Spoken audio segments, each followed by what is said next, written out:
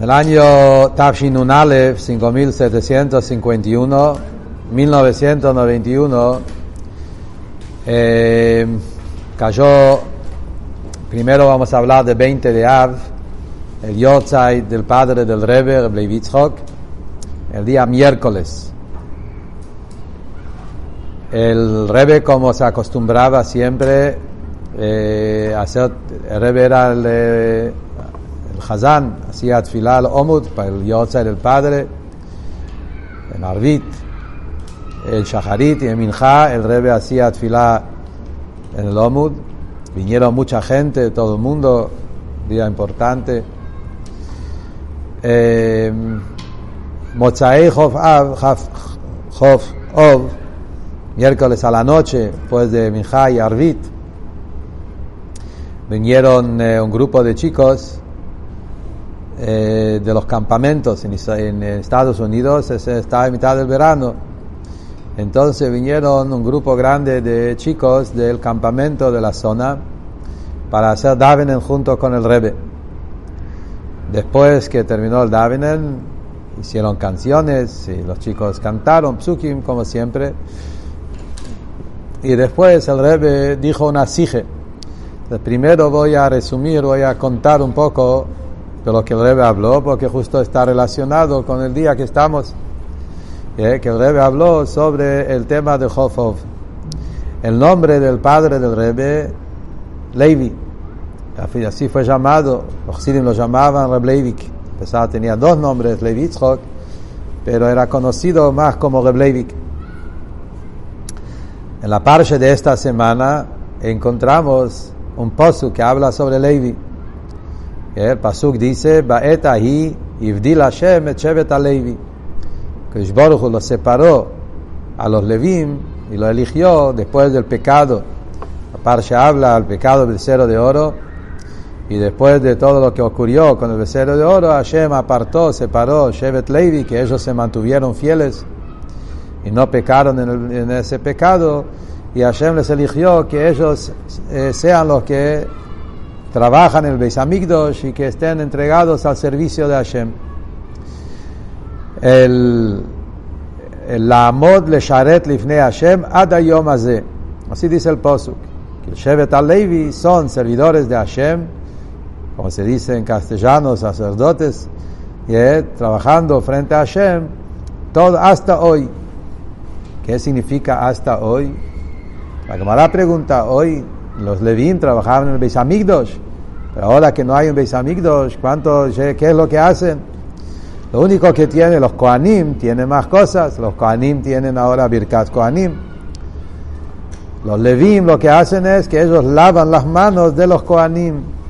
Eso es lo que quedó hoy en el Galut, un servicio donde se ve qué hacen los Kohanim y Levim. Los Kohanim tienen que hacer Birkat Kohanim, y los Levim, cuando hacen Birkat Kohanim, los Levim van y le hacen Etilat Yadayim a los Kohanim.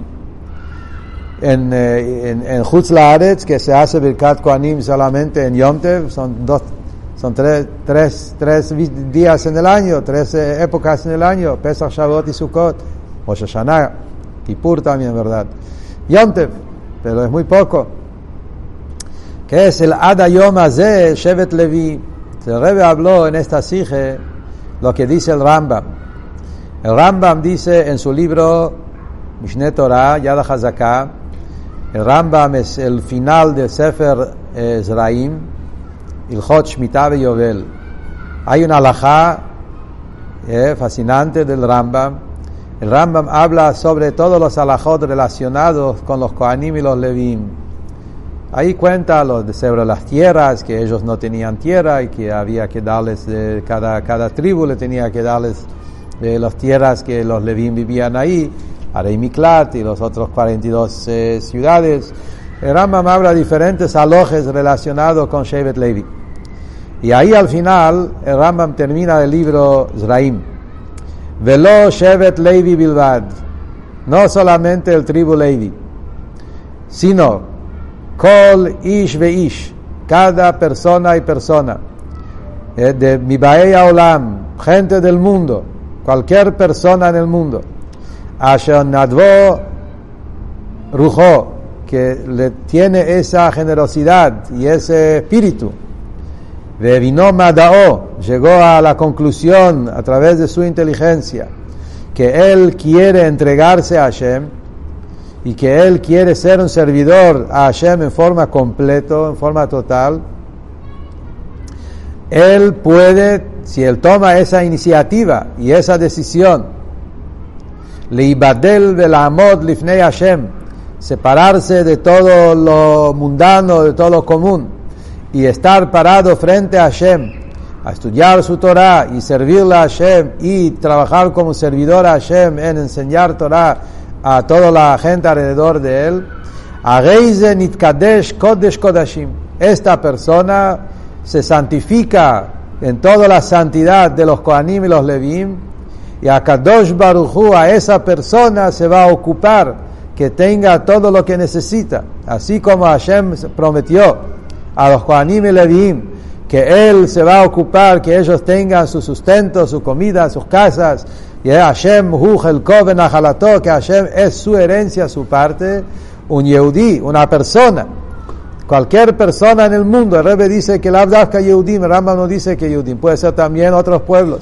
Una persona que toma la decisión que él quiere ser un servidor a Hashem y dedicar su vida para difundir el Hashem único, la unicidad de Hashem, la emuná en Hashem, Torat Hashem en el mundo, el Kodesh Baruj Hu se compromete a asegurar que tenga lo que necesita en parnasá, en comida, sustento, casa, y no le va a faltar nada. Vehi Hashem chelko venachalato, Hashem va a hacer su parte, su herencia, y el Rambam trae diferentes psukim, como el Rambam ahí dice la aloje. Entonces el Rebbe mencionó esta aloje en el Fabrein de 20 de Av, el Tov Shinun Aleph, diciendo, justo habla la parche de eso, el nombre del papá del Rebbe, Reb Levi Yitzchok Levi. Y el Rebbe dijo que el padre, su padre era un ejemplo de eso. El papá del Rebbe entregó su vida para ser un Rav, un líder de toda una zona, un territorio, una zona importante en Rusia. Yekaterinoslav, Dniepropetrov, como se llama hoy, es una zona, no es solamente la ciudad, es como decir Gran Buenos Aires, se incluye muchos pueblitos, muchas ciudades.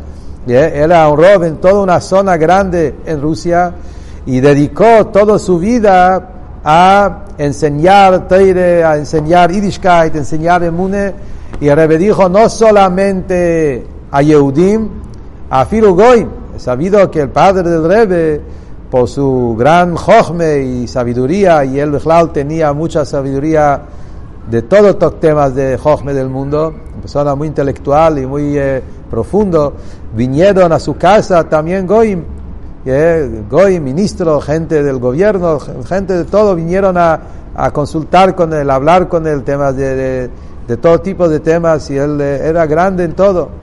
Y el padre de él dedicó su vida para eso, para difundir Teire, Mitzvahs y Hasidut, Kabole, Yiddishkeit, profundidad en todo su entorno. También en las épocas difíciles de su vida. En los últimos años, cuando fue llevado a la cárcel y después tuvo que sufrir ahí 5 años, estar en un país lejano, una ciudad lejana, en un lugar muy lejos de todo, rodeado de Goyim, en Kazajstán, que es un lugar muy lejano de todo, y el Reb Levi también ahí, en cada momento, era un hombre que tuvo una influencia enorme de Emune, de Teire, de Yiddishkeit, de enseñanzas a todo su entorno, especialmente los 7 mitzvot Bnei Noach, que Reb Levi se ocupaba de eso todavía en las épocas que todo eso no era un tema tan común. Eso es por un lado. Entonces el nombre Levi no es casualidad, el nombre Levi marca su vida, que él tomó esa tarea del tribu Levi, de Hivdil, como dice la Parsha, separarse de todo el mundo, de lo mundano, y entregar la vida para difundir Teire y Yiddishkeit. No solamente eso, la manera como Reb Levi Yitzchok hizo todo eso es Mesirus Nefesh. Uno lo puede hacer tranquilo, bien, cuando va fácil, cuando no hay problemas. Pero Reb Levi era Rav y eligió hacer su trabajo en la época más dura de los momentos más difíciles de la historia, donde sabemos que en ese país, en Rusia, en esta época era prohibido, era peligroso, día a día, hacer lo que Reb Levi quiso. Cada movimiento, cada paso en Yadut, en Teire, en Yiddishkeit, en esta época era un peligro mamesh. Y él, sin miedo, no estaba asustado de nada, no había nada que lo asustaba. Y él se paraba a veces cuando había necesidad, pararse enfrente contra el gobierno también, en los momentos más duros, para conseguir y lograr cosas que tenían que ver con el Yadut. Famosa historia que Rebbe contó, y lo contó más que una vez, el tema de las matzes. Sabemos que la ciudad, la zona, hasta hoy, Dniepropetrovsk, que es una zona donde crece mucho trigo. Todos los campos de trigo en Rusia están concentrados ahí. Hoy en día es Ucrania, están en esta zona. Dniepropetrovsk es un lugar de muchos campos, especialmente campos de trigo. De ahí sale todo el pan y todo para todo el país. Y cuando el gobierno comunista tomó el poder, ellos sacaron todo, no existía más fábricas, como se dice, privado, todo se hizo parte del gobierno. Esa es toda la idea del comunismo, todo pertenece al país, todo pertenece al gobierno, y ya no existe más tener uno su propio negocio, su propia fábrica. Y ellos querían imponer que toda la harina y todo el pan se maneja de sus criterios. Había que hacer matzes, y siempre los matzes por toda Rusia llegaba de ahí. Y el kashrut de la matze era la ashgaha de Reb Levi, que él era el rav de la zona, y él era el rav que daba la ashgoje de las matzes. Tenía sus trabajadores, sus empleados, sus yehudim, mashgichim, que ellos se ocupaban a hacer matzes. Es muy difícil. Tenés que acompañarlo desde que lo sacas del campo, que no toque agua, que no se mezcla con nada húmeda, mantenerlo seco y que no haya... Es un trabajo muy, muy difícil la matze. Y eso fue una de las cosas que Reb Levi se ocupaba en su vida. Cuando el gobierno tomó el poder de todo eso, le sacaron, también querían obligarle que ponga sello sobre todo lo que ellos deciden, no lo que él decide. Y Reb Levi dijo, obvio, nada que ver, no existe. De ninguna manera él va a dejar que se maneja el kashrut como ellos quieren. Él es el quien lo maneja, él elige los rabanim, él elige los empleados, él elige los mashgichim, y él va a decidir lo que sí, lo que no. Y obvio que era mamesh peligroso. En esta época, uno ponerse en contra del gobierno se llamaba contrarrevolucionario, era una cosa de lo peor. Pena de muerte, llevaba a la cárcel, no existía. Y Reb Levi fue y viajó a Moscú, un viaje largo, que en esa época viajar de ahí hasta Moscú era un viaje largo. Viajó hasta Moscú, se encontró con el ministro de Interior, y toda una historia con una persona antisemita. Y como Reb Levi habló con firmeza, logró a convencerlo, y recibió un papel, una carta oficial del gobierno, que todo el kashrut de la matzah tiene que ir de la harina únicamente a través de Rab Levi Yitzchok Schneerson. Él es el que decide. Que en esta época, hoy en día es muy difícil entender, en esta época ese logro es una cosa que era anormal, anatural, y solo por el Mesirus Nefesh y por la firmeza que Rab Levi tuvo, logró de hacer todo eso. Entonces Rebbe contó esa historia como un ejemplo. La idea, lo que Rebbe estaba diciendo es justamente que Reb Leivik no solamente era un hombre que entregó su vida a Teire, Yiddishkeit, Avodat Hashem, como dijimos, sino la idea que es la manera como lo hizo, con el Mesirus Nefesh completo. Entregó la vida literalmente, y eso también es lo que provocó que después lo llevaran a la cárcel, y todos los sufrimientos, que falleció antes del tiempo por todo ese Mesirus Nefesh que tuvo. La enseñanza que Rebbe tomó de eso para nosotros y para los chicos que estaban ahí, los Chassidim, es justamente tomar de Reb Leivik un ejemplo para nosotros hoy, que hoy no necesitamos esa clase de Mesirut Nefesh, pero aprender de Reb Leivik esos dos puntos.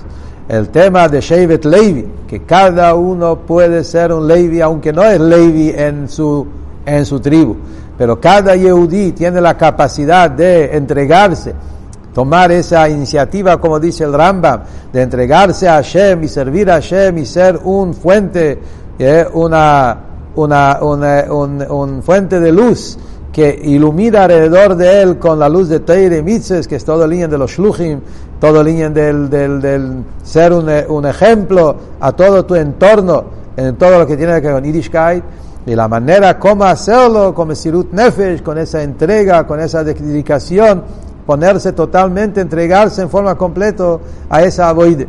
Esto es lo que nos toca a nuestra generación, aprender de Reb Levi y todo eso.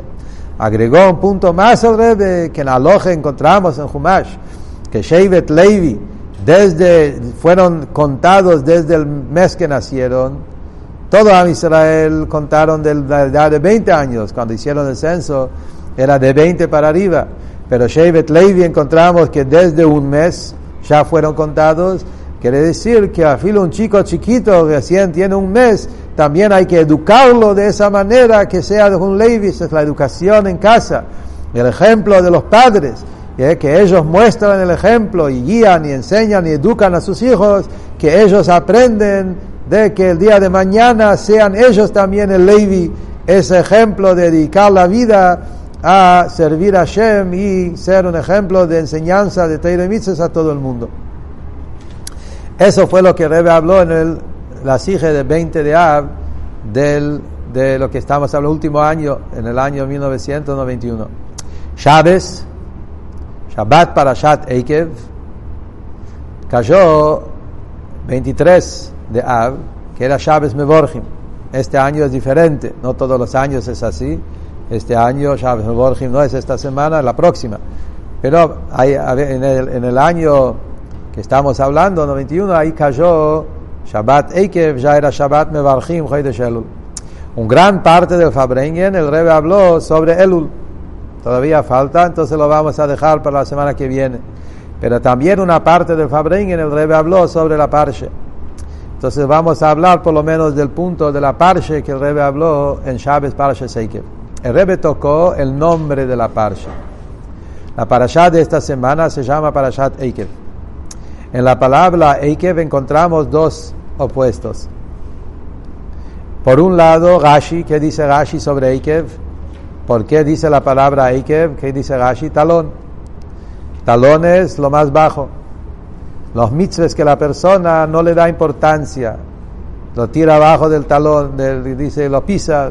Son mitzvot que uno desprecia, no es tan importante, no pasa nada, lo dejamos al final. Y esos mitzvos que uno lo tira al talón, Eikev, es el avoide más bajo aparentemente, más simple. Otro pirush en Eikev es al revés, Eikev es Moshiach. El Medrash dice Eikev, la recompensa que Hashem nos va a dar cuando venga Moshiach.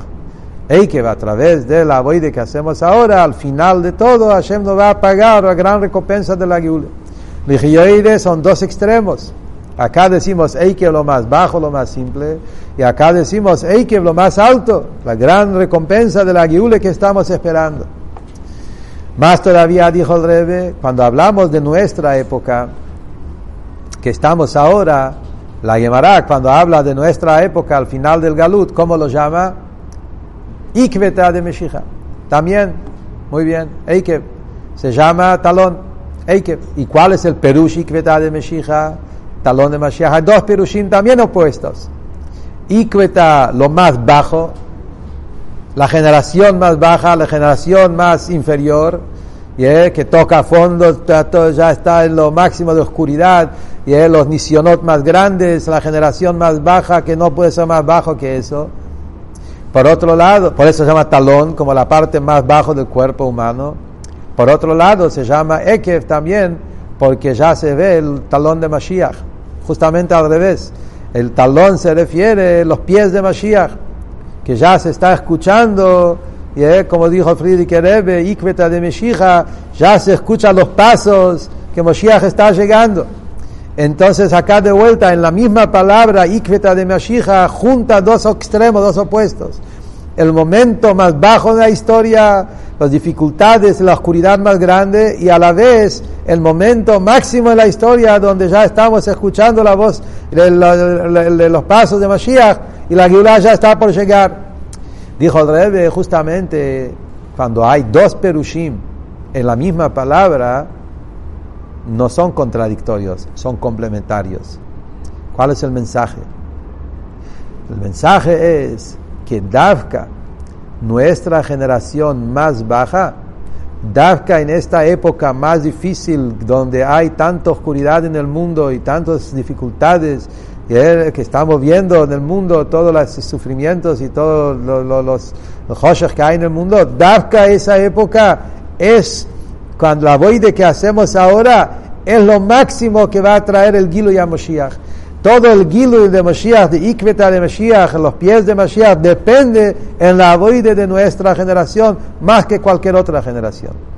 Y lo mismo también en el tema de lo que dice Rashi, en los mitzvot más simples, Davka en los mitzvot más bajas, que uno dice, esto, se trata de eso, a veces uno desprecia, se trata de que si voy a hacer cumplir algo tan simple, tan baja, no le damos importancia. Si es hacer un favor a un yehudí, ir a la calle y repartir neshek, velas a otro yehudí, o si es decir jitas y el sefer hamitzvos. Cada uno en su vida sabe, a veces se trata de cosas que uno no le da tanta importancia. No son cosas grandes, nadie se da cuenta, un detalle o algo pequeño, una acción pequeña. Dice el Rebbe, no, adraba. Ekev, Davka los mitzvos más simples de nivel de talón, eso es lo que va a traer el Ekev, esa gran recompensa de la Geule de Moshiach. Y por eso dijo Rebbe, que nuestra generación, Davka nuestra época, que estamos en la época más difícil y más oscura, después de tantos cientos y miles de años de Golus, nuestra generación es Davka la generación máxima, que nuestra tfile, nuestra bakoshe, nuestra inmune, nosotros pedir, rogar y pedir el admosai, pedir por la Geule, eso es lo que va a traer la Geule Shleime como Mashiach Tzidkeinu.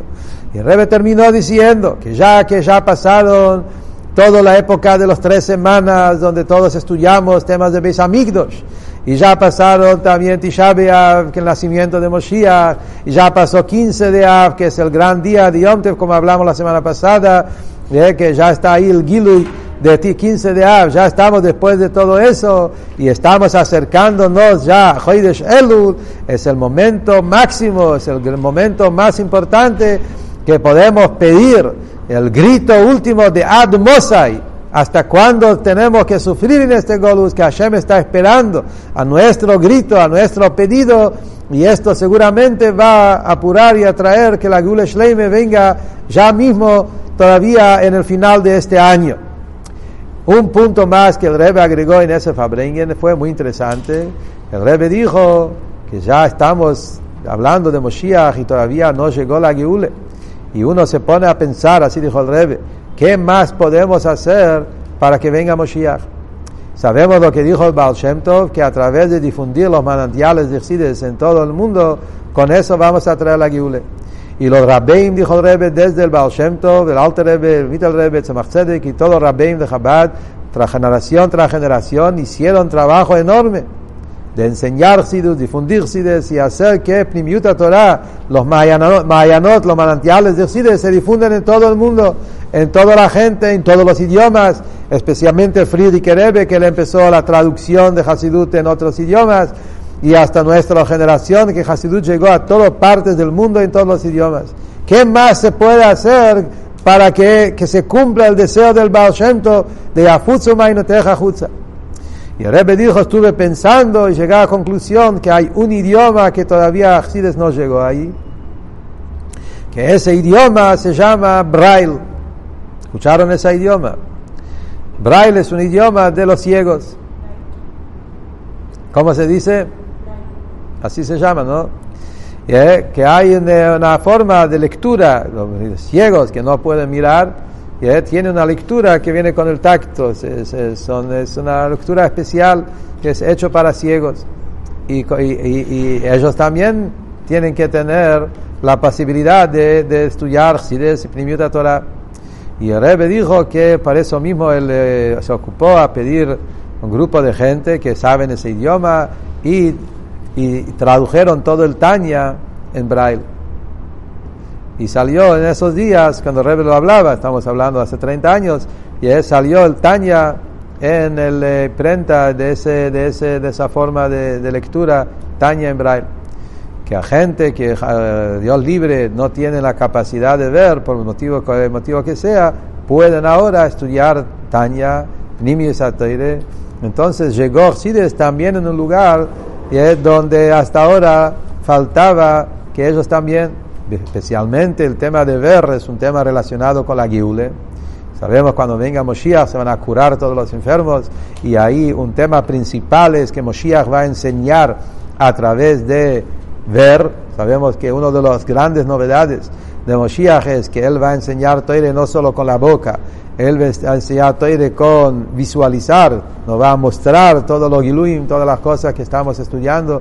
Meile tiene que ver especialmente ese tema, y ahora que ya salió este libro también, entonces se rompió un obstáculo más, entonces podemos ya estar listos, preparados para la Geula de Moshiach. Entonces el Rebbe terminó que justamente tomando ese punto, que cada uno agregando en el tema de Afatzat Mayanot, difundir los manantiales de Chassidus a todas partes del mundo a donde puede llegar, eso es el último toque que tenemos que hacer para traer a Moshiach, y así HaKadosh Baruch Hu nos va a dar a todos un año, un Ktivá V'Chatimá Tová, Shana Tová Metuká, un año de Geula Shleime. Como dije, hubo todo un tema relacionado con Avoide de Chodesh Elul, Ani le Dodi Vedodi Li, en el Fabrengen de Eikev, pero Bezrat Hashem vamos a hablar de eso en la próxima.